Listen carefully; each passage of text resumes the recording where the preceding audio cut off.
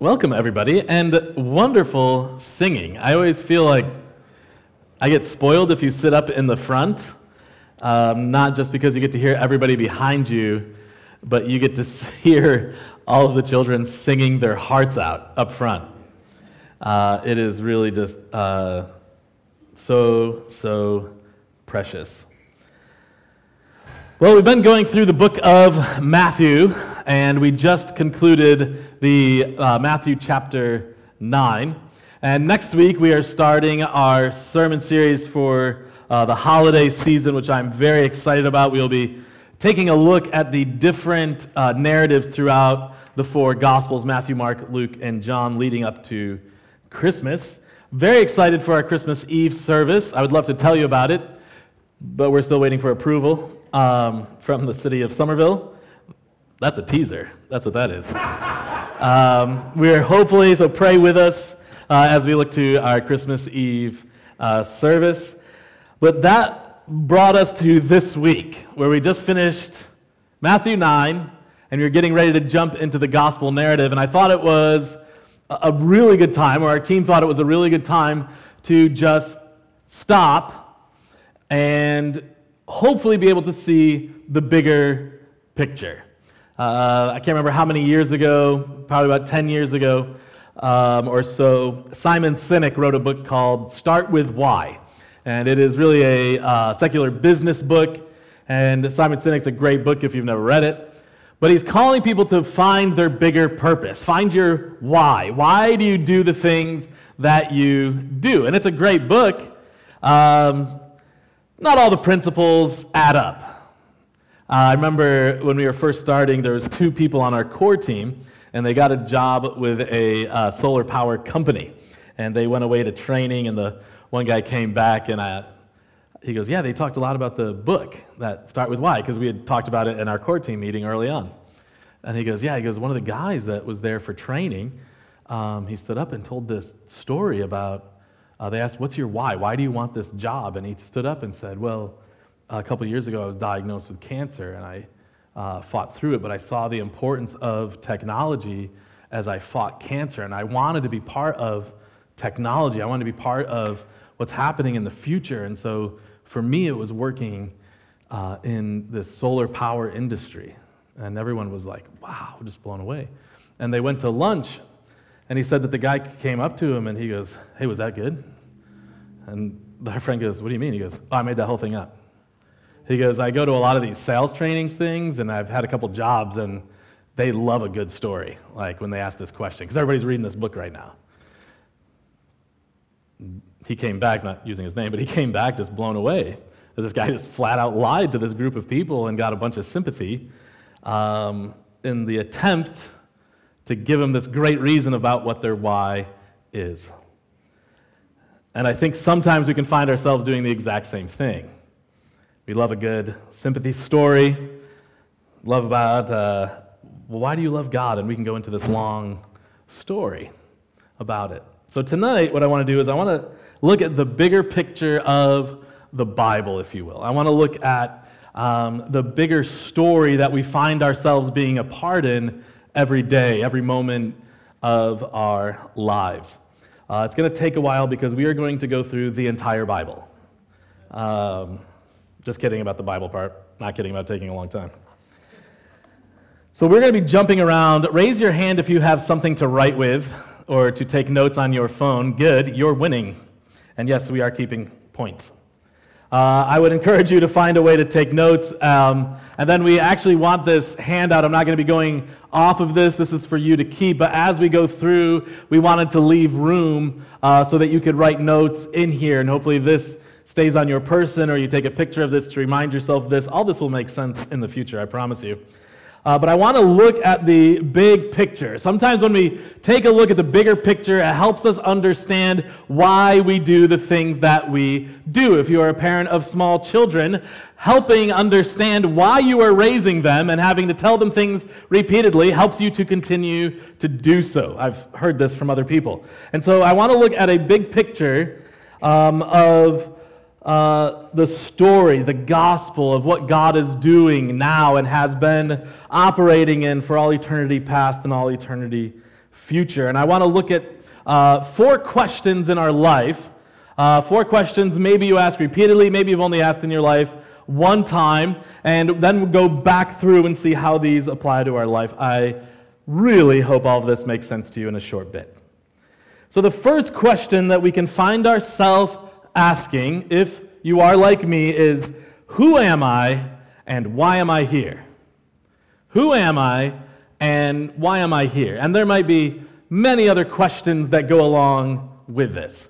Many other questions of why did this happen to me in my life, or how could God actually be operating if this? And so here we're going to group this question into 2 chapters of the Bible, Genesis 1 and 2. And in Genesis 1 and 2, we see the story of creation. The story of creation is an incredible story of God's love.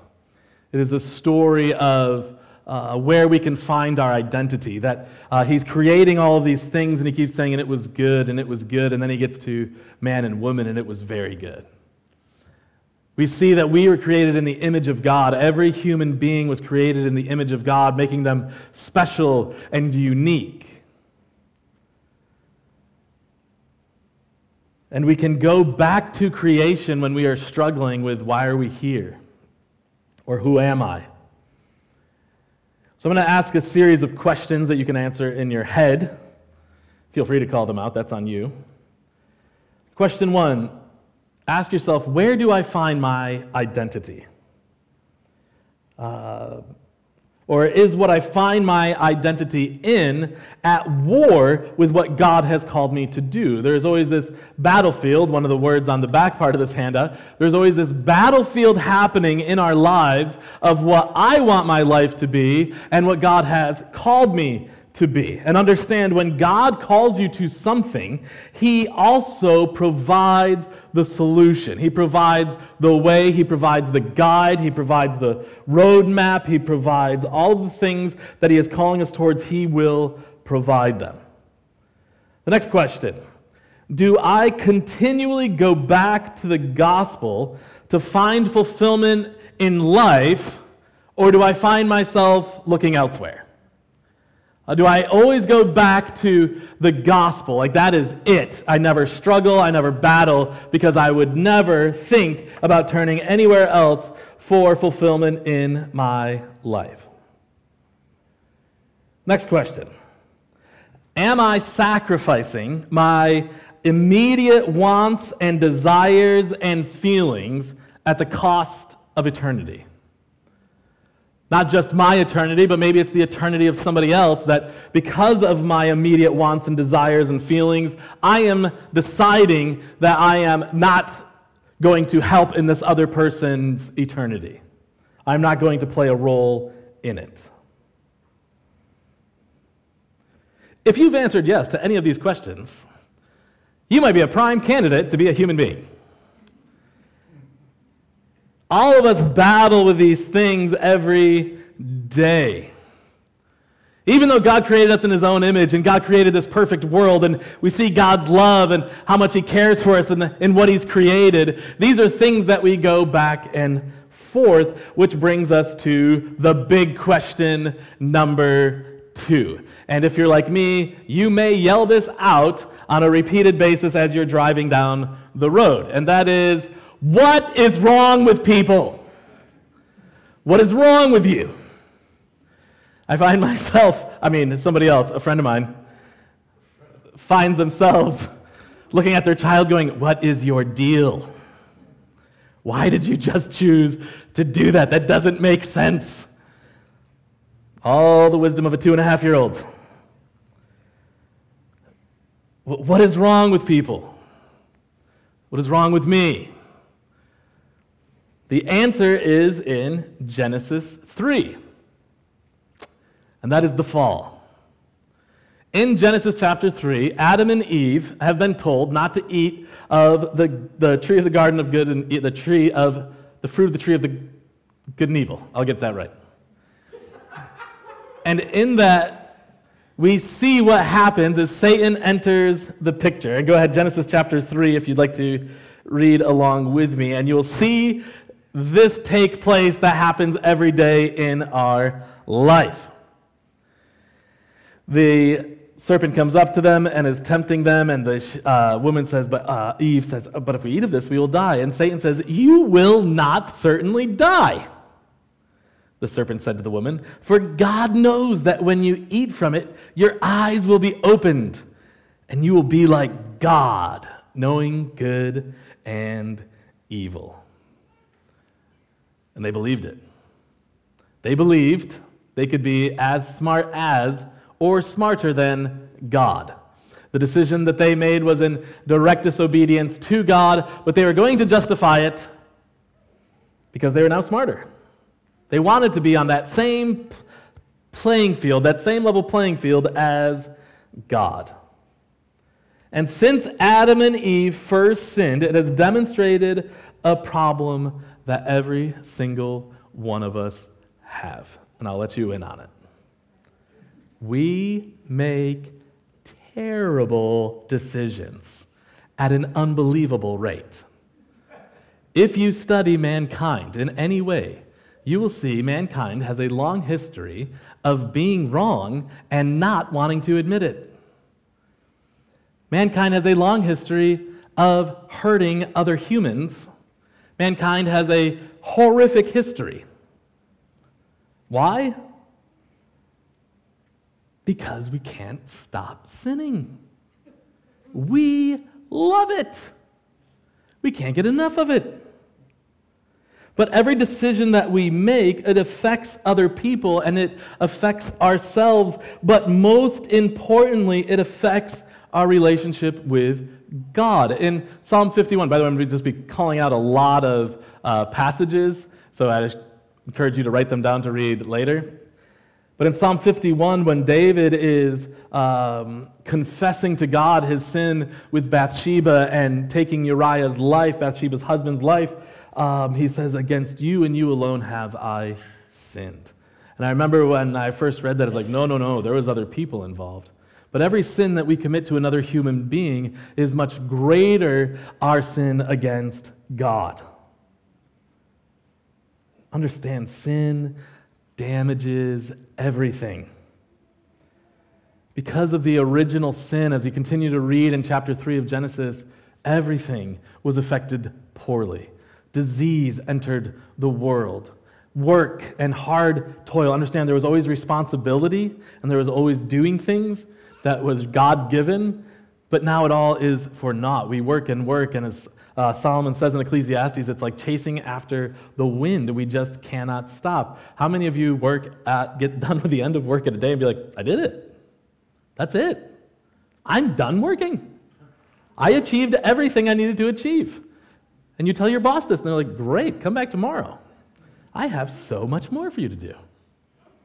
It seems like endless toil. Childbirth is now going to have pain. Everything that God created that was good or very good now is covered in this blemish of sin, and everything in the world was affected. People now act selfishly. People look out for themselves, and they will do whatever it takes to make sure other people know how awesome they are. And that is the history of the world. Because we can have a tendency to blame God for letting bad things happen. The question, why do bad things happen to good people? Well, I can tell you, sin. It's a very easy answer. But the creation that He gave us was perfect. It was our own sin that ruined it. Understand, if you were the first human, you would sin. It is our own sin that has ruined it and continues to ruin it. The original sin, which at its core was humans thinking they were just as wise as God or wanting to be in the same position of God, always has damaging results. And when we choose to disobey God, in essence we are saying, God, I'm just smarter than you. I've got this figured out. I know that when you said don't do this, you were really talking to these other idiots, because I can handle it. The more we sin, the more hurt we cause, or the more other people sin, the more hurt we feel, and ultimately, we humans are constantly looking to rely on anything other than God. We are constantly looking to replace God in our lives with something that we will believe will be easier, better, quicker. It'll cause better momentary happiness. We are always looking for the quick fix. And when we continue to go after these things, it is idol worship. I mentioned a while ago that you read through the Old Testament, Genesis through Malachi, and you see one of the biggest problems over and over and over and over again is God's people choose idols. They are constantly choosing idols. But then you go to the New Testament and you read through that, and God's people are always choosing idols.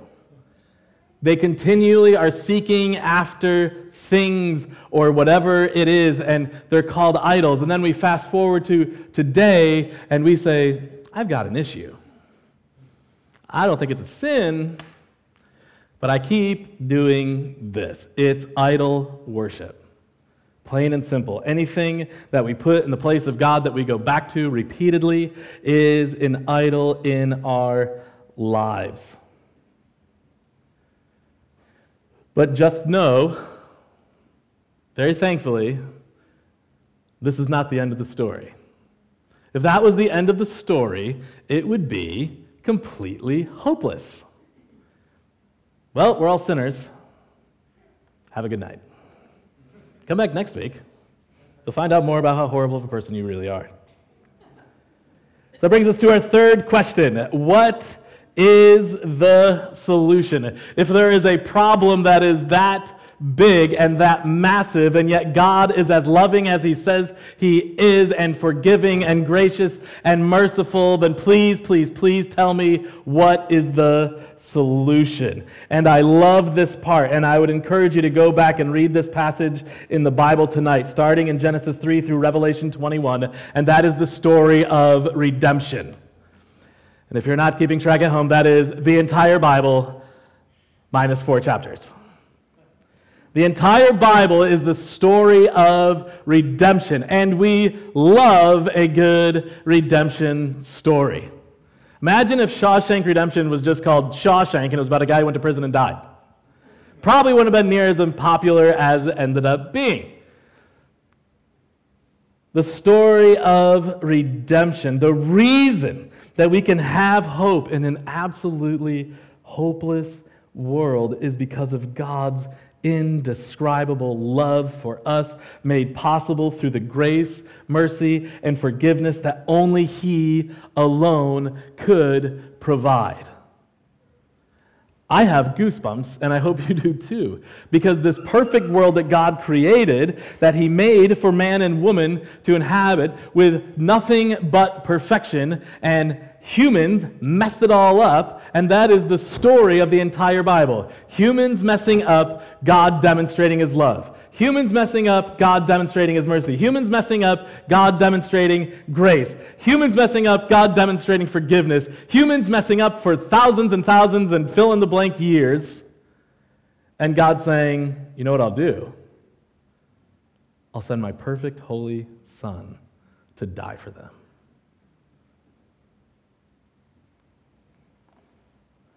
This is the ultimate story of redemption. God sent His perfect Son to earth to die for us. Ephesians chapter 2. I have to turn there because I encourage you to as well. I put bookmarks in here, hoping it would be quicker.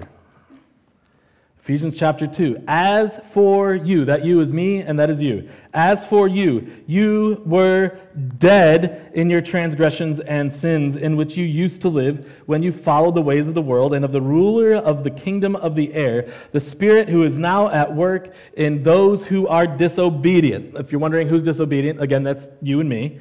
All of us also lived among them at one time, gratifying the cravings of our flesh and following its desires and thoughts. Like the rest, we were by nature deserving of wrath. Whenever we talk about, well, you know what I deserve, it's right here. You were deserving of all the wrath that God could bring on you for constantly disobeying Him. But that next verse 4, but Because of his great love for us, God, who is rich in mercy, made us alive with Christ even when we were dead in our transgressions. It is by grace you have been saved, and God raised us up with Christ and seated us with him in the heavenly realms in Christ Jesus, in order that in the coming ages he might show the incomparable riches of his grace expressed in his kindness to us in Christ Jesus. For it is by grace you have been saved through faith, and this is not from yourselves.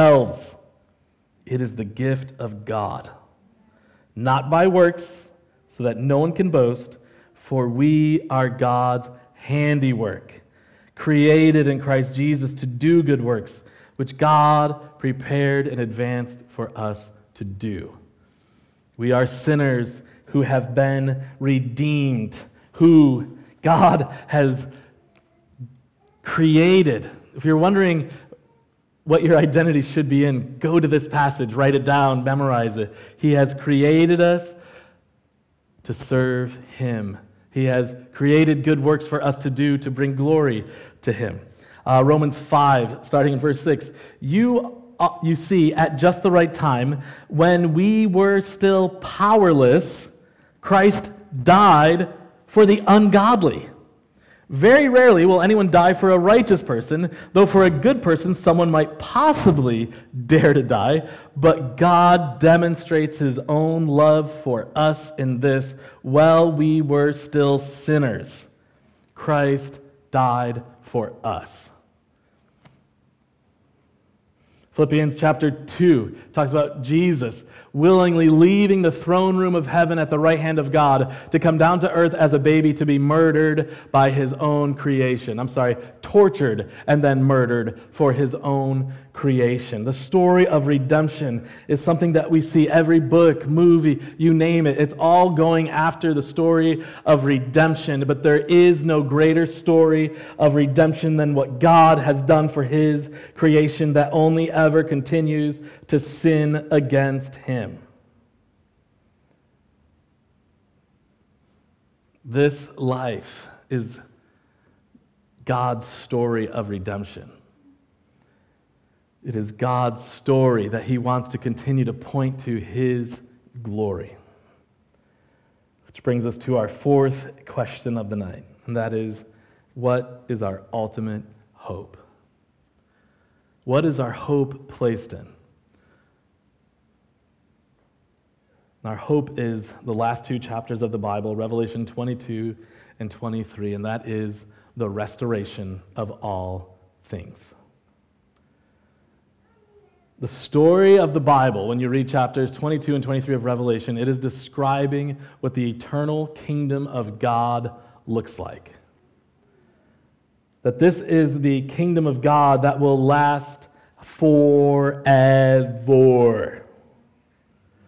That you, if you have made Jesus the forgiver of your sins and the leader of your life, you will be able to spend eternity with him. And there is no greater hope than this. This should help us start to understand what we've been seeing in Matthew when Jesus is now representing his kingdom. Revelation 22 and 23 tell us there is no more disease, there is no more sickness, there is no more tears, there is no more you name it. It is being restored. This once perfect garden is now going to be this perfect kingdom, and everything in between is God demonstrating his love and grace and mercy and inviting us into that with him. Saying, this is what you were created for. This is why I've given you the experiences, good or bad, in your life so that you can point other people to it. And we see Jesus in chapters 8 and 9 of Matthew healing and healing and healing. And as we said a couple weeks ago, these healings, what was so magnificent about them was it was just Jesus returning the creation to what it was originally intended to be and demonstrating his power over creation. I want you to pause and just think about eternity for a moment. Every night, putting my boys down, I always sing Amazing Grace. I just have always loved that song. And the last verse, of course, is when we've been there 10,000 years, bright shining as the sun. We've no less days to sing God's praise than when we first begun. 10,000 years goes by. We just started. So take a moment and think about eternity. Close your eyes. Think about eternity for a moment.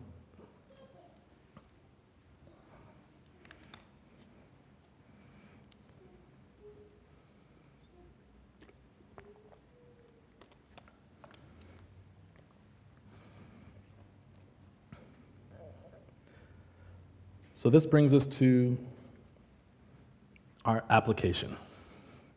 Now what? We have had every major life question answered. We did it. Well done, everybody.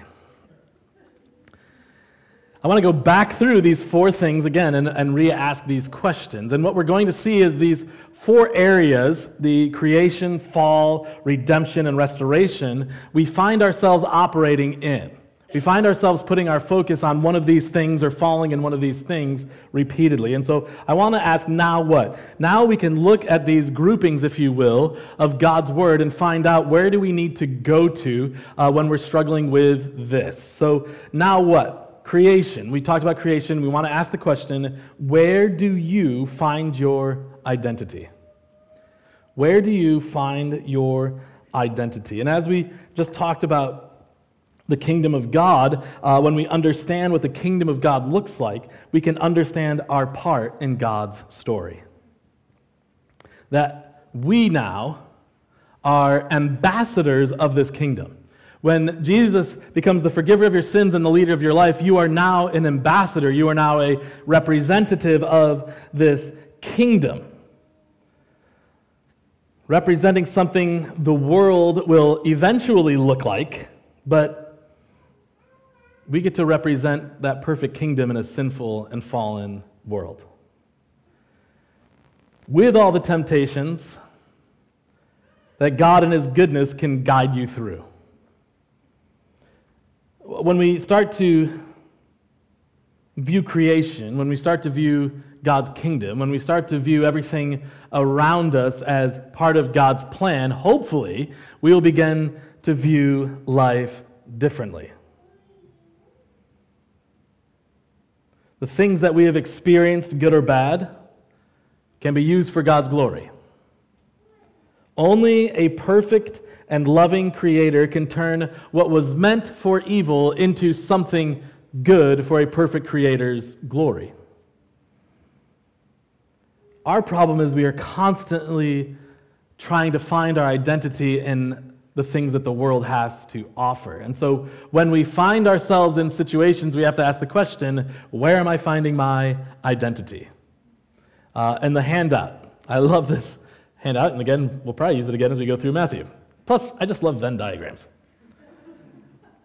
But what happens is we start to either favor one of these things or we start to look outside the kingdom of God and what God has called us to find our identity in. And these things, the worship, the community, and the mission, they all start to fade away. They are no longer in our view.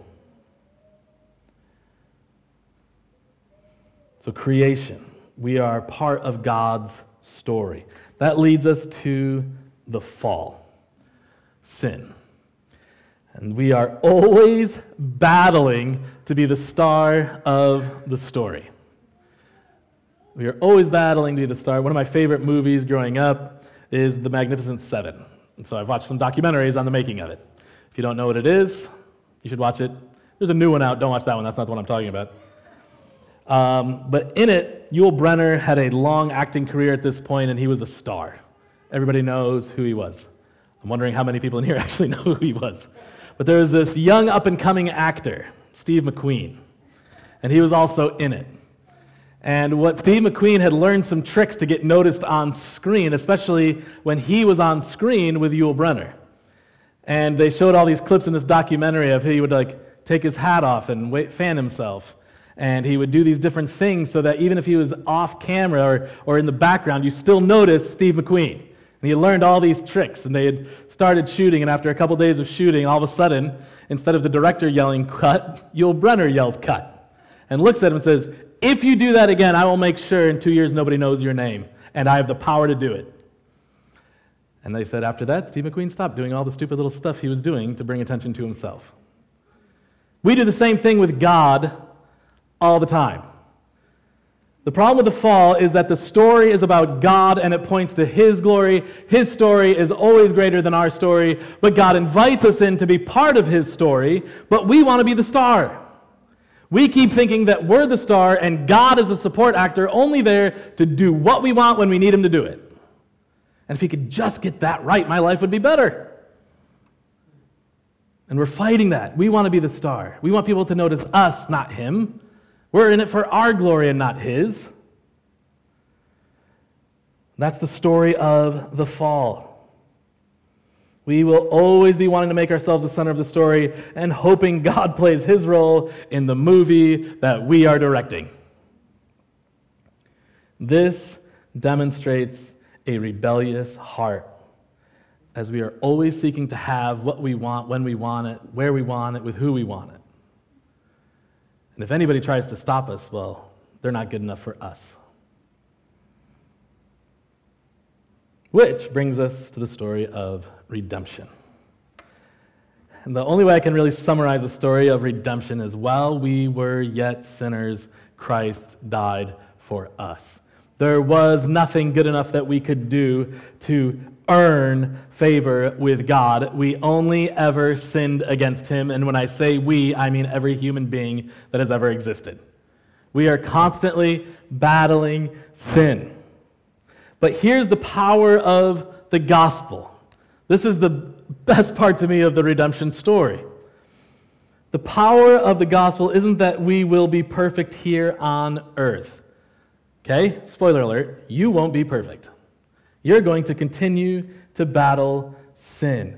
The power of the gospel is that we can continue to go back to God, a perfect and holy God, in our imperfection and repent. We are allowed to do this continually. We are allowed to go back to Him, and we are promised forgiveness. 1 John 1:9, if we confess our sins, He is faithful and just to forgive us our sins and to cleanse us from all unrighteousness. One of the greatest promises that I cling to every day.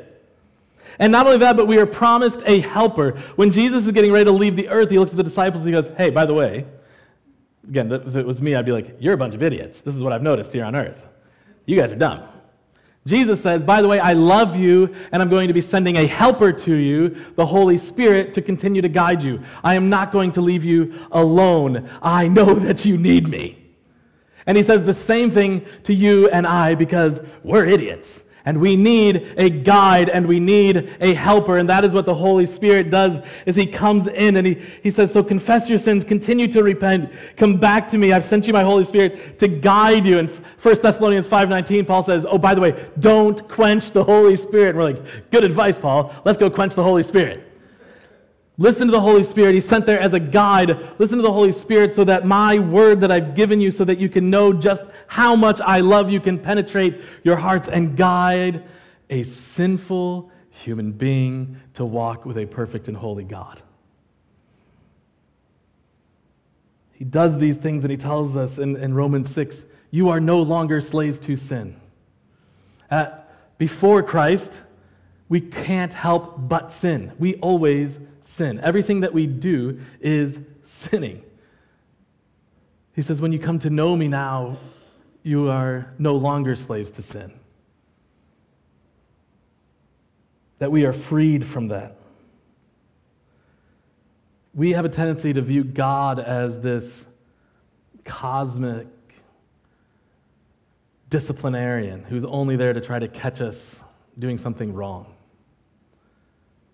The story of redemption is that it's not easy to catch us doing something wrong, but He saw what we really needed was a forgiver. We needed someone that loved us. We needed somebody that showed grace and showed mercy and gave us a guide and gave us His word to demonstrate just how much He loved us.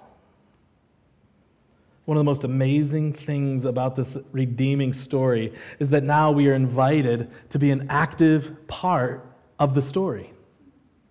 We have, again, a tendency to believe that, well, I'm weak, or I need to grow in this area, or I keep messing up here. And I love in Corinthians because Paul writes, He knows. And in your weakness, he demonstrates his power, but we come to church trying to cover up our weaknesses. We go through life thinking, if I can just cover up my weaknesses, one more day I'll get the raise. If I can just cover up my weaknesses, if I can just cover up my bitterness and my selfishness and my desire to do what I want to do, if I can just cover those up, this one for 2 hours, people will think I'm awesome. God says, no, in your weakness. When we demonstrate here on earth that we serve a kingdom where we are forgiven, that we can continually go and repent and confess and be forgiven and live free from sin, we invite others to do the same. And that's what people are chasing after. That we get to play a role in how we live and how we love, and we get to try to point other people to Jesus. But not only in our good stuff, but even in our bad stuff, we get to point other people to Jesus. We are inviting other people into this relationship that gives an identity that will last for eternity. This identity in Christ, who has already defeated sin and has this incredible hope for the future. This is a story that lasts for eternity that we are invited into being a part. And that brings us to restoration. And is there no greater ending than no ending? That this story, God's story, it has no ending, but on the back end, it's just us celebrating Him forever. That we get to live, it says that the sun is no longer necessary because God's glory is more bright than the sun is. That we get to bask in His glory, that we will continue to sing praises back to Him, that we will exist in this perfect kingdom in the way that it was originally intended to be. And when we can live in light of eternity, when we can stop and put our focus on what it is to be with Him for eternity, all of a sudden the suffering aspects of this world seem so insignificant. We are here for just the tiniest little blip in light of eternity. When you study or read about our persecuted brothers and sisters in Christ around the world, and they're asked, how can you go through this suffering? And they're like, oh, I get to spend eternity with Christ. This is nothing. This is a couple years, 30, 40, 50 years. That's nothing. After all that Christ has done for me, how could I not go through that for Him? We tend to have a belief that we don't deserve any suffering, that everything should just be great. Why? Because we have a tendency to live for the here and now, and we are willing to sacrifice eternity for immediate pleasures here on earth. But when we live in light of eternity, it allows us to view the world differently. When we have that eternal perspective, we tend to view the people that bother us the most as how much they need God in their lives. We look around, we see people need to be loved and forgiven and demonstrated grace and mercy from God. And we are His representatives to do that here on earth. Going back to the Beatitudes in Matthew, blessed are the meek, blessed are the low in spirit, blessed are, and it goes through, and that is our mission, to live demonstrating this greater kingdom. Now, all four of these parts are very cyclical. I said this at the beginning. They're an interwoven story. That the more we understand one part, the more we begin to understand how the other parts play into it. And it is also important to understand that we are not intended to do this alone. We need each other. We were created for community. We need each other. Again, go back to this handout repeatedly of where do I find my identity? And we have a tendency, well, I like worship. That's fun. I can just go to church for an hour and I can check it off. And I say, well, do you live on mission? Do you tell other people, oh no, that's uncomfortable. Well, that's not what you were created to do. And we can go through the entire Venn diagram of understanding it's all three. It's not one or the other. We are created to do this. We are created to do this together in community. 1 John, the book of 1 John that At some point, I'm going to have to go through it again. It keeps pointing back. It's really a hard book to go through because it keeps saying, like, understand you love God as much as you love the person you least like in church, basically. And when we say, like, well, I love God, by the way, that's a joke among pastors I would never make. Church is great except for the people. You love God as much as you love the hardest to love person sitting in the building. Not just there, but across the family of God. When you have problems with somebody that goes to another church, that's how much you love God. I wish I could get around it, because that's tough.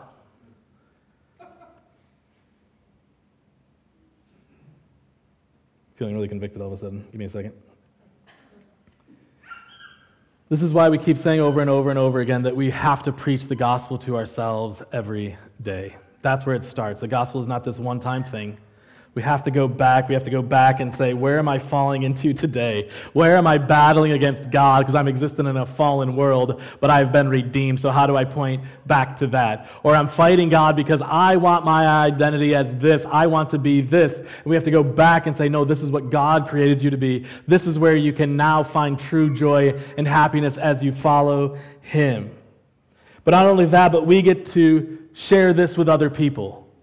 We get to tell other people that we encounter who are going through problems in their lives. Now, it wouldn't be as cold as they're like, I'm going through a really hard time. We're like, well, it's a fallen world. See you later. But we get to demonstrate that same graciousness and that same mercy and that same love and that same patience. And we get to demonstrate what it is to not be a keeper of a record of wrongs. And we get to demonstrate what it is to separate sin as far as the east is from the west. And we get to do this not in our own power, but only because God is all powerful and He can do it through you, through His Holy Spirit. When we can see the bigger picture of the Bible, when we can see the bigger picture of the gospel, it allows us to not only preach the gospel to ourselves daily, but to continue to point people to God. That you live in such a way that you are representing a kingdom here on earth that people want to be a part of. I love studying Roman history in the time of the New Testament because there is zero reason the church should have succeeded. It went against the entire culture of the Roman Empire. Not only that, but they were fed to lions, they were burned at the stake, they were hoisted up and covered in tar and became a living garden for Nero. They had no problem killing anybody. And the Christians, amidst all the persecution, were the ones who said, no, we are going to represent this kingdom that Jesus taught us. So they lost their jobs and they lost their lives and they were tortured and they were killed. And they burned their idols and they burned their books. They did everything that just seemed wrong to the culture. And yet it continued to grow over and over and over again. So is your allegiance, is your passion, is your identity found in this eternal kingdom of God that will last forever? Or are you choosing it to replace it at the sacrifice of eternity? I'm going to invite you and just close with just a moment of taking a moment where you are. And we didn't open as we normally do or take a moment just to talk to God, but I'm going to invite you now to just to take a moment and silence where you are. And if you have never called out to Him and sought Him as for that forgiveness, I encourage you now to call out, to find your identity in Him, to ask Him to forgive you of your sins and to be the leader of your life and begin that incredible relationship with your loving Creator and God. Or maybe you already have that relationship and you're here and you know that there's things in your life that you're trying to hide. You're trying to hide those weaknesses. You're unwilling to admit them or confess them, and you keep thinking you've got everybody fooled. Well, I'm going to invite you to go to prayer as well and confess these things to God. So let's just take a moment, and I just want you right where you're at to talk to God, and then I will close in prayer.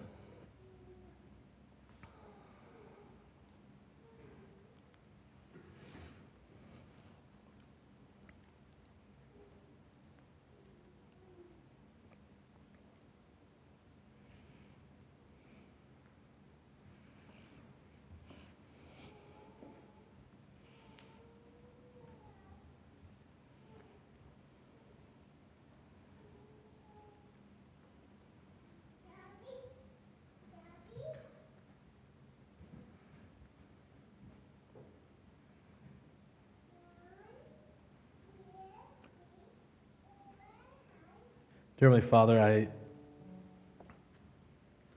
thank you so much for your love, your grace, your mercy. I thank you that you are a perfect and loving Father, that you have never nor will sin against us or break a promise to us. So I'm thankful that we can run to you. Wherever we are in life, that we can run to this perfect, loving Father who has only ever demonstrated grace and mercy to those who call out to him. Lord, I pray that we wouldn't just stop there, but that we would continue to demonstrate in our everyday lives what it is to be loved by you, to be forgiven by you as we show grace and mercy and love the people that you, in your sovereignty, have placed in our lives. Lord, I pray for anyone here this evening who has never called out to you, making you the forgiver of their sins and leader of their life, that today would be the day of salvation. Lord, I pray for us who already have that relationship with you. I pray that we would be fearless, that we would operate under your power, sometimes make the difficult decision to love those and to show grace and mercy to those who are so hard to love. Lord, I thank you for your word and that we can run to it. Lord, I pray that you would help us to continue to rely on your word as we rely on food and water.